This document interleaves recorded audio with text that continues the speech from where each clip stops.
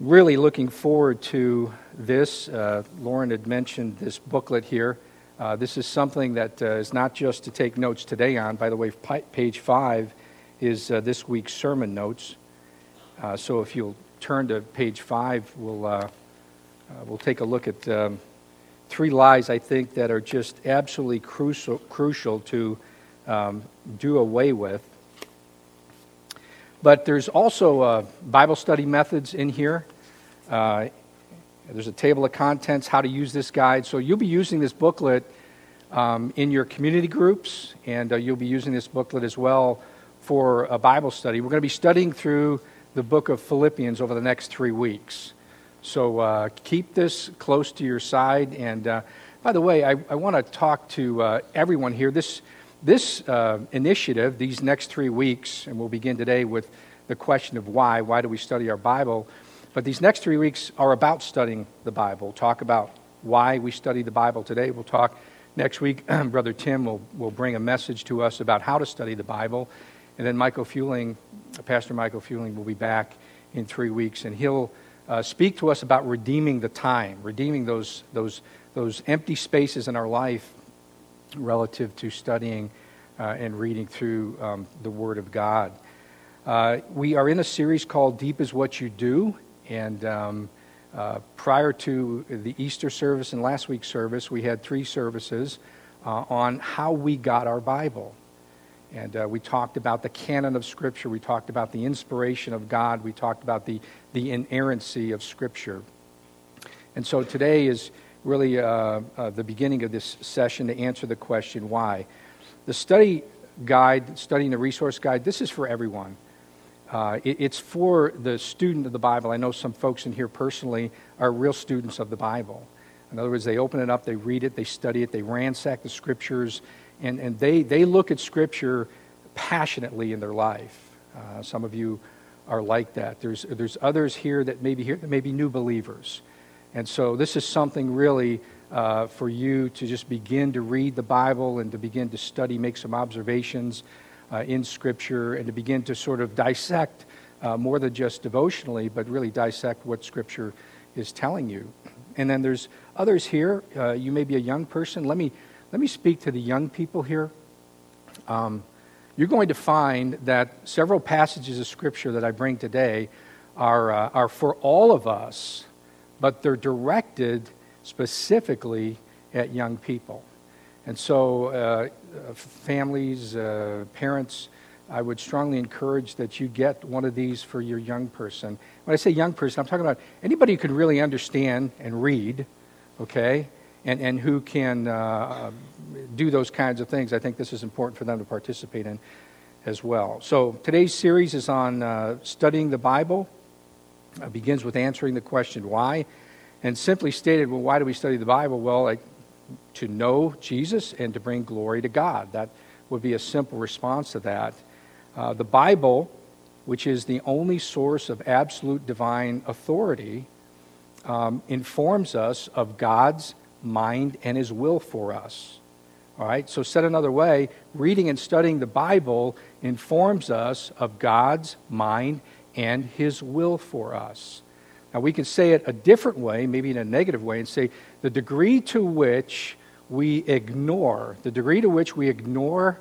Bible, that is, the degree to which we don't read and study the Bible, is the degree to which God's mind and His will is left on the pages of Scripture and never gets to our workplace.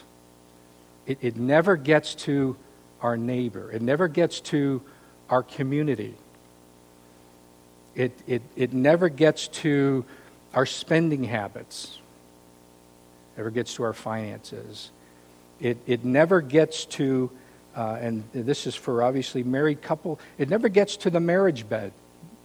You know that the Bible has an incredible amount to say about the intimacy between a husband and a wife.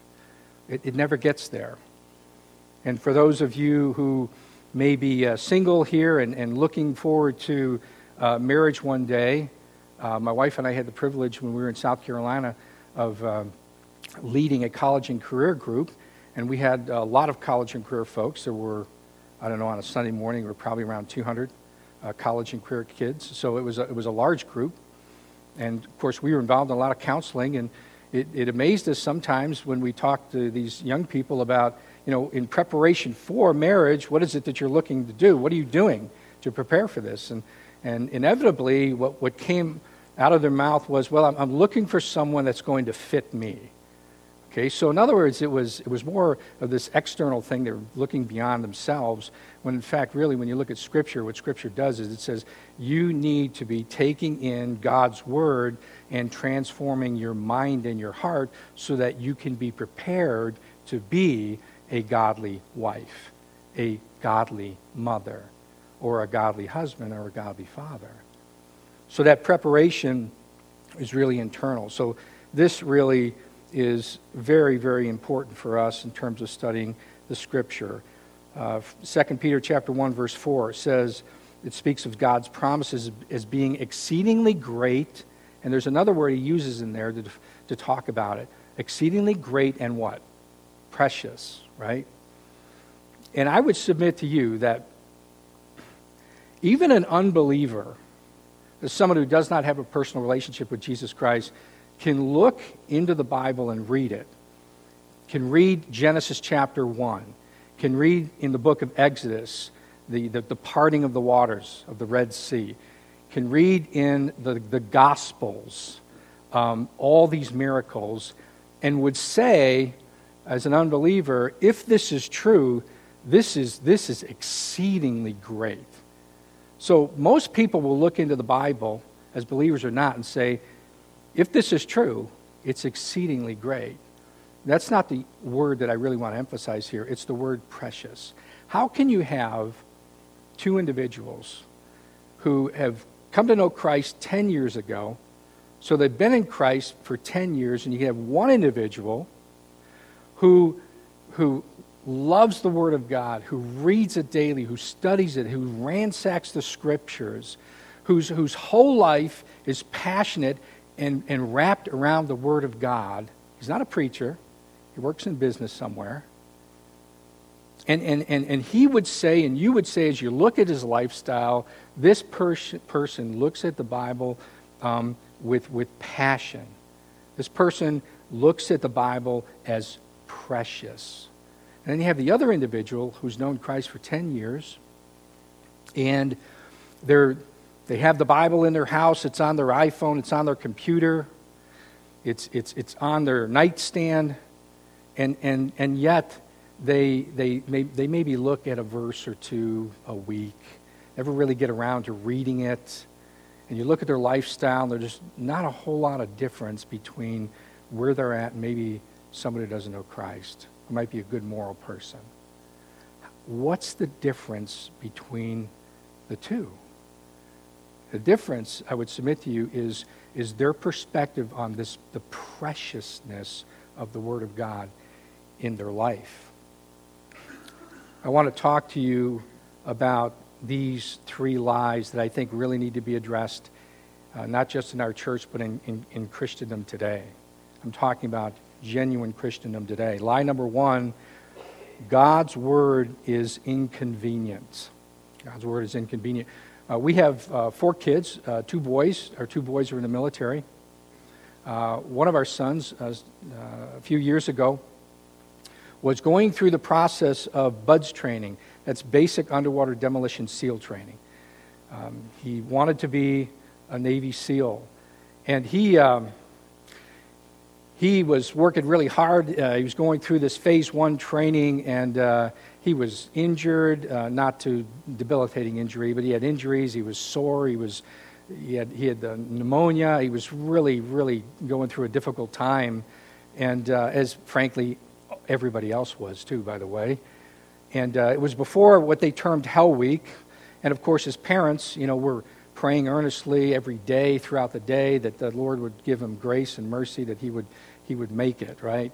And so every time we got a call from him, what do you think we're thinking as parents? Is he okay? Is he doing well? Or is this, I didn't make it kind of thing. So it's kind of that anxiety. So he called one night, and he called my wife, Deborah, And he started talking to her about the challenges and the difficulties that he was going through, and he described all of those. And I just don't have time to go through all of them, but as he described them to her, she just patiently listened. And her question to him was, Sam, what's it going to take to give up your dream? And so he sort of thought about that. You had a dream, you had a passion to do this. And you were all in. What's changed? Well, of course, all of the physical things have changed. So she talked a little bit further with him. She gave me the phone. I talked with him briefly. I didn't say anything more than what my wife had already told him and challenged him with. And we prayed together and got off the phone. And about an hour later, he texted us, both of us, and he said something like this. I don't have the exact text, but he said something to the effect of, I'm all in. I'm not going to quit. I'd rather die than quit. So he was no longer selling out, but he was all in. He was completely bought in.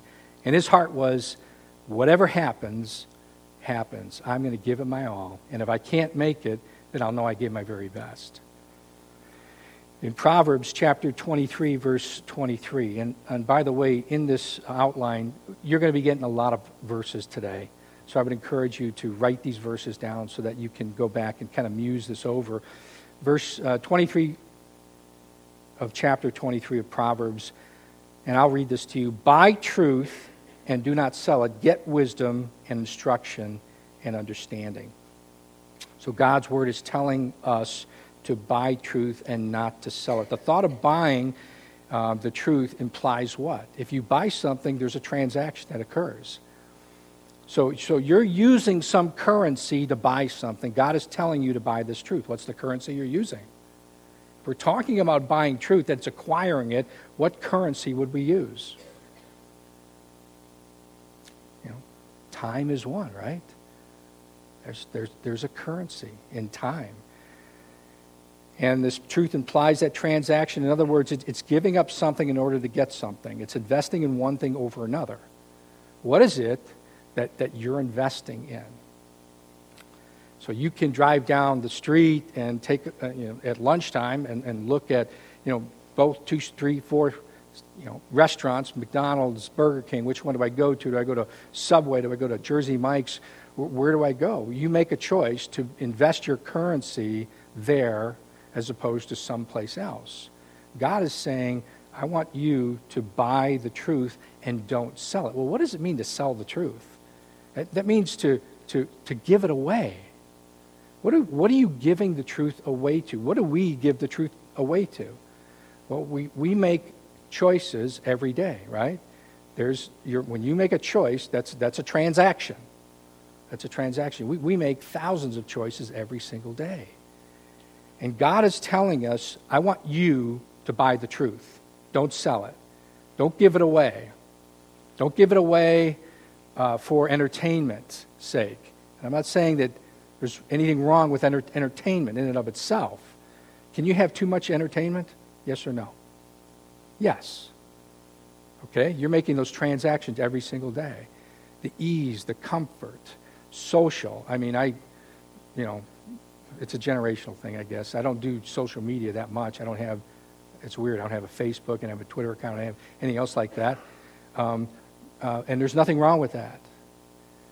But what are you doing with those in terms of buying truth? Are you spending more time than you should on social media? So there's a lot of things to think about relative to that. Buy truth, don't sell it, don't give it away. Don't cast your pearl before swine. This truth, by the way, applies to all levels, all age levels. But in the context, if you read the verse before it says, listen to your father who begot you, and do not despise your mother when she is old. And the following verses speak about parents. This verse is actually not to adults, it's to children. It applies to all of us, but it applies to children. It applies to young people who are still under the tutelage, under the authority of their parents. And young people are advised to buy the truth as much as older folks, as much as adults. Matthew chapter 6, verse 33, Here's what we read. But seek first his kingdom and his righteousness, and all these things will be added to you. What are the things that will be added to us? By the way, they're very important. In fact, I would say that they're needed. All these things would be added to us. These are what? Food, what? Drink, water, and clothing. So we all know that we need these. Jesus is saying, I want you to have a priority, and I want you to seek what? Seek God first, even before those highly important things. And we read in the wilderness temptation with Jesus, being tempted by Satan, he was tested in many different ways, but in every single case, Jesus responded, it is written, okay? In Matthew chapter 4, verse 4, we read, but he answered, that is, Jesus answered, Satan, it is written, man shall not live on bread alone, but on every word that proceeds out of the mouth of God. Man shall not live on bread alone, but on every word that proceeds out of the mouth of God. Do you know what that tells us, practically speaking? It tells us it's more important to obey God's word than it is to eat. That's what that verse is telling us. So, come on, folks. How much time do we spend eating every day? I'm sure there are folks in here that fast, so let's put fasting aside, okay? And let's assume that everybody eats every single day. How much time do we spend thinking about eating? Just thinking about it. Now, I know there's something that kind of clicks in me at 10:45, 11 o'clock in the morning at work, and it's just like, ding, and it's like, oh, I'm a little hungry. It's starting, right? So that's the first thought I have. I'm not a breakfast eater, so I have no appetite in the morning, but I eat fruit just to tie me over. Maybe you wake up and you're one of those people. I'm not. That I need food now. So you're thinking about food. You're thinking as an hour goes by and it's noon now and you're hungry. I mean, you're thinking about the food that you brought to work in your brown paper bag, or you're thinking about where you're going to go to get food. So you're driving to these places. You're spending time driving to these places. You're spending time. What am I going to get? Am I going to get the whatever, the teriyaki, whatever? Am I going to get these kinds of things? And then you spend time doing what? The best thing of all, you spend time eating. So most of us do that, I would say, at least once a day. Probably at least maybe twice a day. Some of you do it 3. Some maybe do more. I don't know. So if you consider the time you spend thinking about eating, the time you spend preparing to eat, and the time you spend eating, I would guess on a conservative side, you probably spend maybe at least 30 minutes a day. At least 30 minutes a day. Thinking, preparing, and eating. I say 30 minutes. It might be less than that. My sons don't chew. They inhale their food, and it annoys their mom greatly. So maybe you're like that. So maybe you only spend 15 minutes eating a day. I don't know the answer to that. But when you start accumulating all of that time, I want you to think about this. The reality is that God says, listen, my word is more important than eating. I want you to consider how much time you spend in God's word every day. How does that fit? So the lie is that God's word is inconvenient. And the truth, the summary of the truth that I've associated with this, truth number 1 is this. Because God chose to reveal himself through the canon of Scripture, diligent reading and studying the Bible must matter most to us.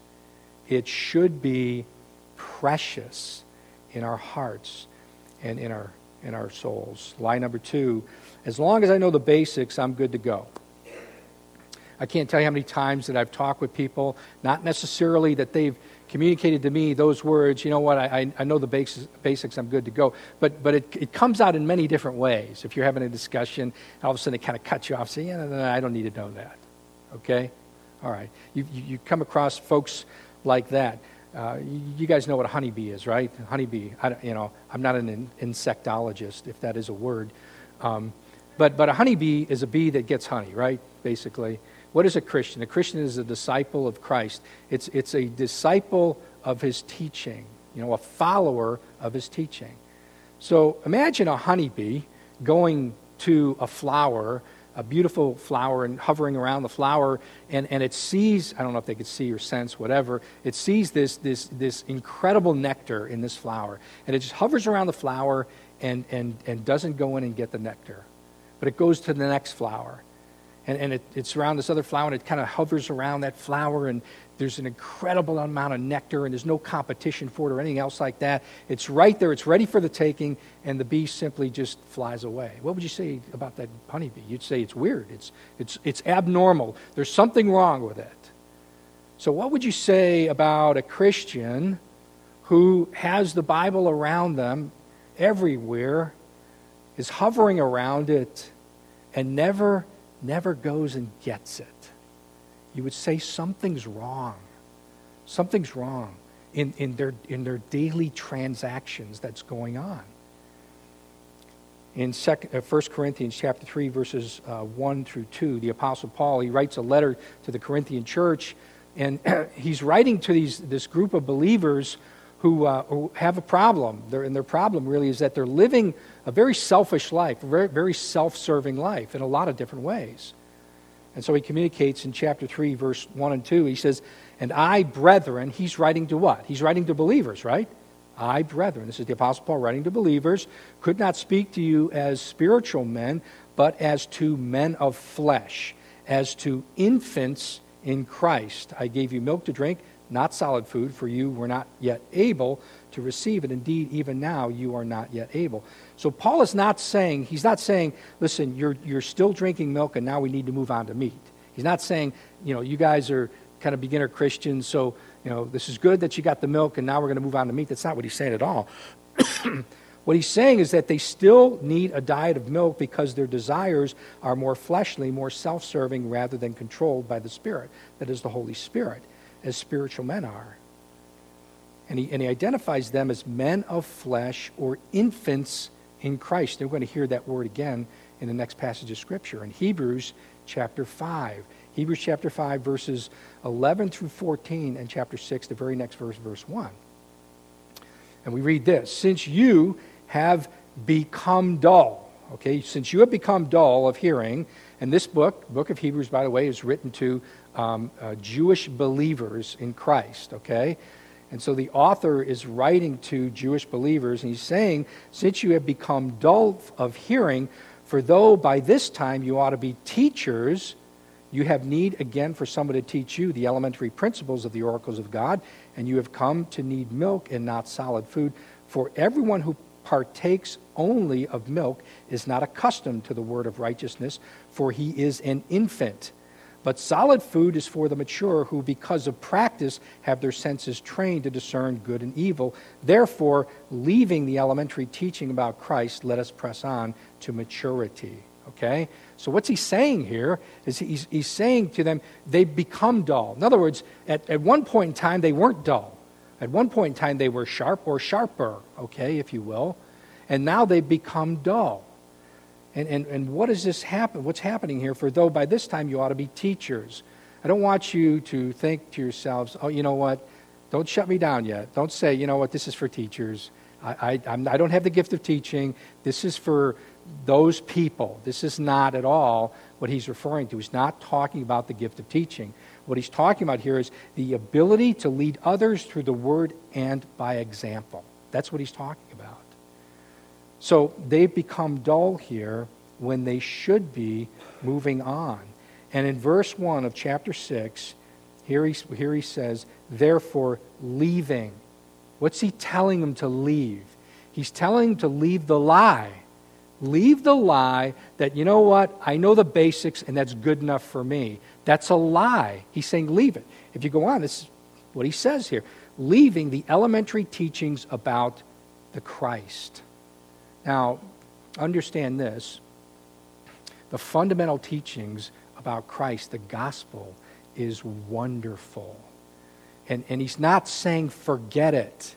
That's the foundation. But he's saying here that listen, your trajectory isn't to just say, I know the basics and that's good enough for me. Your trajectory is not flat. It's not going down as in backsliding. He wants our trajectory to be going up, to be constantly going up and learning and growing in the grace and knowledge of our Lord and Savior Jesus Christ in and through His Word.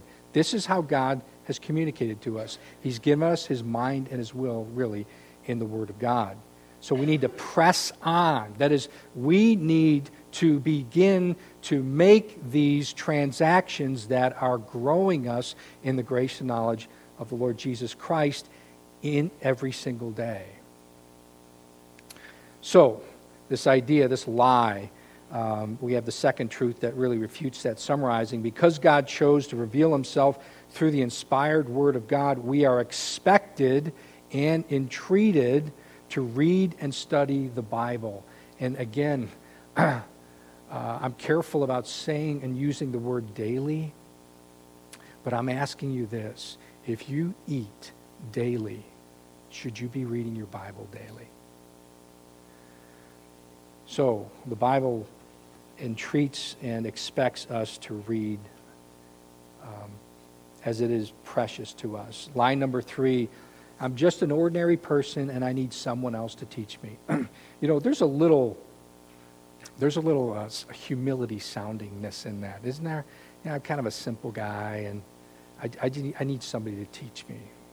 Well, that's a lie. That's a lie. Deuteronomy chapter 6, verses 6 and 7. These words which I am commanding you today shall be on your heart. You shall teach them diligently to your sons, and shall talk of them when you sit in your house, and when you walk by the way, and when you lie down, and when you rise up. This is to parents. You know, parents, God and the Word of God is assuming your ability to take the Word of God and to package it and give it to your child. It's assuming your ability to put the teaching in the cookie jar for the kids. It's assuming that. Deuteronomy chapter 30, verses 11 through 14. Listen carefully to this. For this commandment which I command you today is not too difficult for you, nor is it out of reach. It is not in heaven that you should say, who will go up to heaven for us, to get it for us, to make us hear it, that we may observe it. Nor is it beyond the sea that you should say, who will cross the sea for us to get it, for us to hear it, that we may observe it. But the word is very near to you. It's in your mouth. It's in your heart, that you may observe it. God's word says that this is not too difficult for you. This is speaking to the clarity of Scripture here. Psalm 19:7. The law of the Lord is perfect, restoring the soul. The testimony of the Lord is sure, making wise the simple. Here you go. You might be a simple-minded person. Well, if you read the Bible, it says it will make you a wise person. And we read and we've studied about King Solomon, haven't we? And we can go back to that study and basically say that intellect has very, very, very little to do with godliness. Because you can be the smartest person in the entire world, either before, during, or after. And in the end, it has nothing to do with your intellect, but it has everything to do with fear God and keep His commandments. So it's not this idea you need to have intellect. Children, obey your parents. What does that assume? That assumes that young people will understand the truth. When the epistles were written, it was written to who? To the church at, right? It wasn't to the leaders, to the gifted preachers and teachers, to all the saints. Okay? And by the way, in the Gospels, Jesus Christ never once sympathized with that idea, with that lie. Never once sympathized with it. He said, is it not written? Have you not read? Go and learn what it means that I desire mercy and not sacrifice. He never sympathized once with that idea. You know what? I don't learn very well. I just count on other people to teach me. Never sympathized with it once. So what does all this mean? It means that the Bible is made clear to every single one of us. And I don't want to say, I don't want to have you walk out here and say, well, he says that I can know. There are passages of Scripture that are difficult to understand, aren't there? Yes, right? 2 Peter chapter 3, right? There are passages of Scripture that are difficult to understand. And because the Bible is God's revelation to us, I mean, we're not going to know it, we're not going to know everything all at once. So there's a process involved in that, and God does use gifted teachers to communicate His Word. There's nothing wrong with that. But I can tell you personally, and some of you have had seminary level teaching, which I had. I can tell you this, without a shadow of a doubt, I don't care how much seminary level teaching I had, masters in theology, none of that holds a candle to my personal Bible study. None of that, I would say, it was my greatest teacher. My greatest teacher is in my personal Bible study. It gave me great structure, and it gave me other things, but it doesn't hold a candle to my own personal Bible study. Truth number 3 that refutes that lie. Because God chose to reveal Himself through the inerrant Word of God, we must have complete confidence. We must have complete confidence that God will make it clear to us. Young person, God will make it clear to you. Teenager, young adult, I used to say middle age when I was 35 to 45, but to me that's young now. Middle-aged person, older person, God will make it clear to you so long as you make it clear in your transactions on a daily basis to spend time reading and studying God's Word. Listen, I want to speak. This just popped into my head here. I just want to speak to maybe you're a wife and you have really young kids, and your day is just slammed. I mean, you get up and bam, it's like all over you. Okay, and maybe you need to get up a little bit earlier. But I opened the book of Philippians because we're going to be studying through that the next 3 weeks, and hopefully beyond for you. And I said, how long does it take to read through 4 chapters of the book of Philippians? I don't know if I'm a fast reader or an average reader, but I opened it up. I'll say I'm an average reader. And I said, you know what? I'm not going to read it silently because people read silently a lot faster than they do out loud. So I read out loud. First time, it took me 13 minutes and 10 seconds to read through the book of Philippians. And I said, you know what? I want to slow it down. So I read it dramatically, as if I was Paul penning it, and I was just impassioned about it. And it took me almost 15 minutes. It took me 14 minutes, 3/4, okay, to get through it. And I said, how much time is it going to take me to read this just silently? And it took me a little over 10 minutes. So listen, I'm an average reader. The book of Philippians will probably take you, I don't know, you may be a faster reader than me, anywhere from 9 minutes to maybe 17, 18 minutes to read through it on a daily basis. And so I trust that you'll have an opportunity to read through that and the passages of Scripture specifically as we do our Bible study together. So let me conclude here by 2 questions. So what? And I'll ask the band if they come up here. First question, will you take God at His word and make a commitment to either restart or to continue reading your Bible daily? And for the student of the Word of God, that is the one that is impassioned about it, is in the Word of God every single day, take this study, okay? And you know, as a student of the Bible, that God's Word is deep and broad. It is infinite in its application. So you're going to learn from this regardless. But I want you to take the tool, this discipline, if you will, and use this to disciple others as well. So will you make that commitment with me today? And will you commit to spend the next month daily studying the book of Philippians personally and with your family? So I hope that you would make that commitment today. Thank you.